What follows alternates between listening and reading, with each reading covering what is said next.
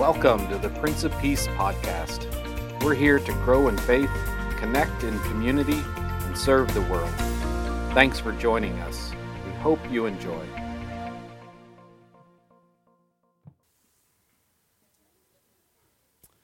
Grace, peace, and joy be unto you from God the Father and our Lord and Savior, Jesus the Christ. Amen.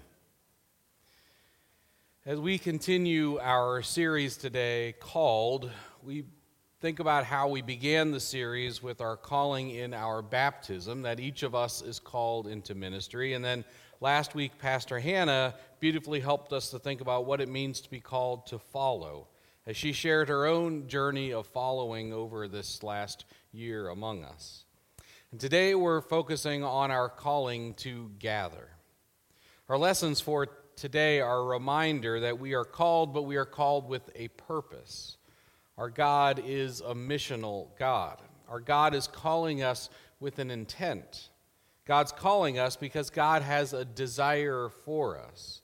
And the ultimate aim of God is moving us beyond our divisions and our brokenness into restoration and unity. God is reconciling all things unto God, St. Paul tells us, and God has commissioned us in our baptisms to join in this work. And so it's important to think about the nature of this calling and where it leads us and how it leads us, because so many today seem to perceive that it's leading them to places that I simply don't recognize as part of the biblical vision. The vision that I perceive in Scripture is one of peace, harmony, justice, and reconciliation. It's not intimidation, fear-mongering, or outright violence as a justified means to an end. Yet this is what we are seeing more and more of from folks that claim Jesus as their leader. It's, of course, nothing new to see violence done in the name of Jesus, but again and again throughout history, we have seen the emptiness and distortion of this in retrospect. So I have a hard time understanding how still we miss it in the moment. And the stakes, of course, are high because the scriptural witness is also clear that we will see this kind of behavior from others in the world. And like Jesus, then, our witness is to be a countercultural one whose aim is justice and peace and wholeness for all. Our Wednesday Bible study has been deep in the process of studying the book of Isaiah for the last few months. And I found it both inspiring and at times troubling as I look at the world around us as we read those ancient words of Scripture. There were times after the attacks in Israel, seeing the same Jewish towns north of Gaza being listed in Isaiah as places of conflict, to see them once again on those lists. I shook my head at the endless cycle of violence there and the sadness that the Jewish people were experiencing terror once again. And I've also found myself despondent talking to Palestinian Christian friends who live in the West Bank about how much more desperate the situation there has become and the depth of the injustice that they feel in their continued mistreatment. Here at home, legitimate questions of the support of conflict abroad being confused and conflated with accusations and actual anti-Semitism and anti-Muslim threats and actions. And this, of course, is all layered upon a continued cultural pull towards extremism. This is part of the cultural context into which Jesus calls us to go and to gather others into community for the sake of healing and understanding, and to build mutual commitments to the prioritization of the needs of the vulnerable and the forgotten. I came across a video this week based on Psalm 62, our psalm for today, that I felt really speaks to the moment in which we live and why this calling that we have to see signs of the kingdom really matters. Here's this video. These times are getting the best of me. my mind, my soul, my tired body, my whole being is off. I keep looking for something familiar, something foundational, something solid that makes me feel secure. I think of you and search for a sermon, verse, or song, anything that used to soothe my troubles, feed my soul, enliven my spirit, keep me going. I want a message from a resistant prophet. I want an invitation to leave work and come see miracles. I want to know you love and protect me. I long to feel safe. Just come up strong around me. Hold me. You know, I used to think of you differently. I was so sure, so certain I had it all figured out. But then I experienced loss and emptiness and inhumanity and insanity and realized I had to grow up.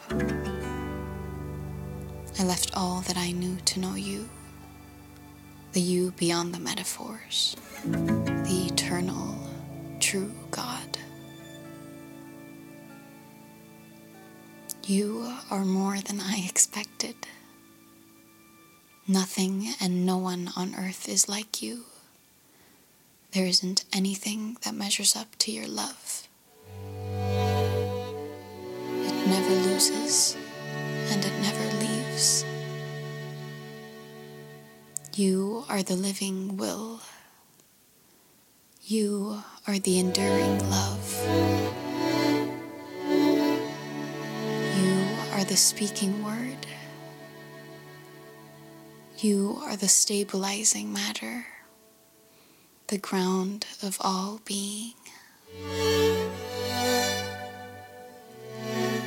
Reassure us in our time of need, God. Surround us and secure us in your love. There isn't anything that measures up to your love. It never loses, and it never leaves.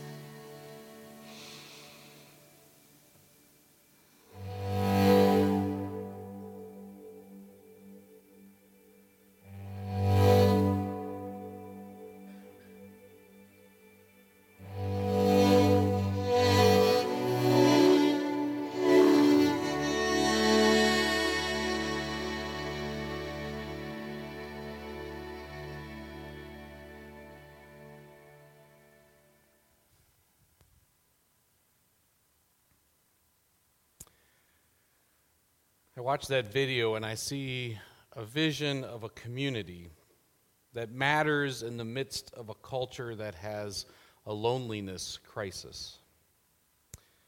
I watch that video and I see a vision of a community that matters in the midst of a religious landscape marked by more divisiveness than unity. I watch that video and I see a vision of the kind of community that I pray we are, in fact, cultivating here at Prince of Peace. This weekend we celebrate one of the markers of this kind of community building here at Prince of Peace and in Christian communities around the country. It's a sign that keeps a relatively low profile because it's discreet by necessity. It's a ministry that serves people when they're feeling the most lonely, isolated, in need of healing and hope. It's a ministry that walks alongside of those in moments to be the loving, restoring, hope-filled presence of Jesus at times when people need it the most. Today we commissioned 3 new Stephen ministers at our 10:30 service who've answered the call to gather. They've answered the call to help people see how God is bringing healing into their lives, restoring them to community in whatever ways that they need to be restored. And for over 30 years now, just think about how profound that is. For over 30 years, our Stephen ministers here at Prince of Peace have quietly and humbly been sharing this ministry that brings healing and restoration to people's lives. They are one of the embodiments of what I pray that people continually experience in our ministry here. We're called to gather people so that the good news of Jesus can provide healing, hope, and restoration when they need it most. And we are called to embody that good news in the kind of welcome and care that we share with any who would join us. Not everyone is called to be a Stephen minister, but everyone that is baptized is called to be a minister of the gospel. So what does that ministry of hope, healing, justice, and restoration look like in your life? How are you helping to gather people together into loving community instead of sowing seeds of division? I talked to one of our members this week that had an opportunity to bear witness to this in a way that I think was surprising to them. They were in the midst of a situation at work where there was a clear use of religion to manipulate someone in an abusive way, and without realizing that they were quickly proclaiming in a matter-of-fact way that their church was not in the business of tearing people down, that they had a different witness to what religion could look like in this world. That their religion wasn't tearing people down. They said their church was there to lead people to freedom and to restoration. And I was so grateful to hear that these words came so easily to their lips because they wholeheartedly believed them to be true, because they were experiencing that in community here. It's what we strive for as a community, but we can only consistently say that this is true for everyone if we're all rowing in the same direction and proclaiming the same gospel of love and grace together. One of the ways that we try to row in the same direction begins in 4 weeks. Every year during Lent, we kick off our annual journey, and we encourage every member to join with others in community, challenging, comforting, and growing together.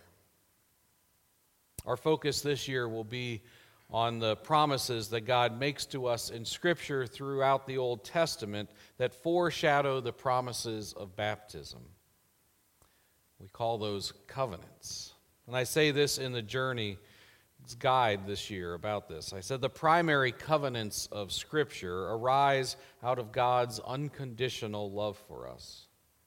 And this is why we talk about baptism as a covenant. And the more that we understand the other covenants of Scripture, the more we can trust in God's promises for us in baptism.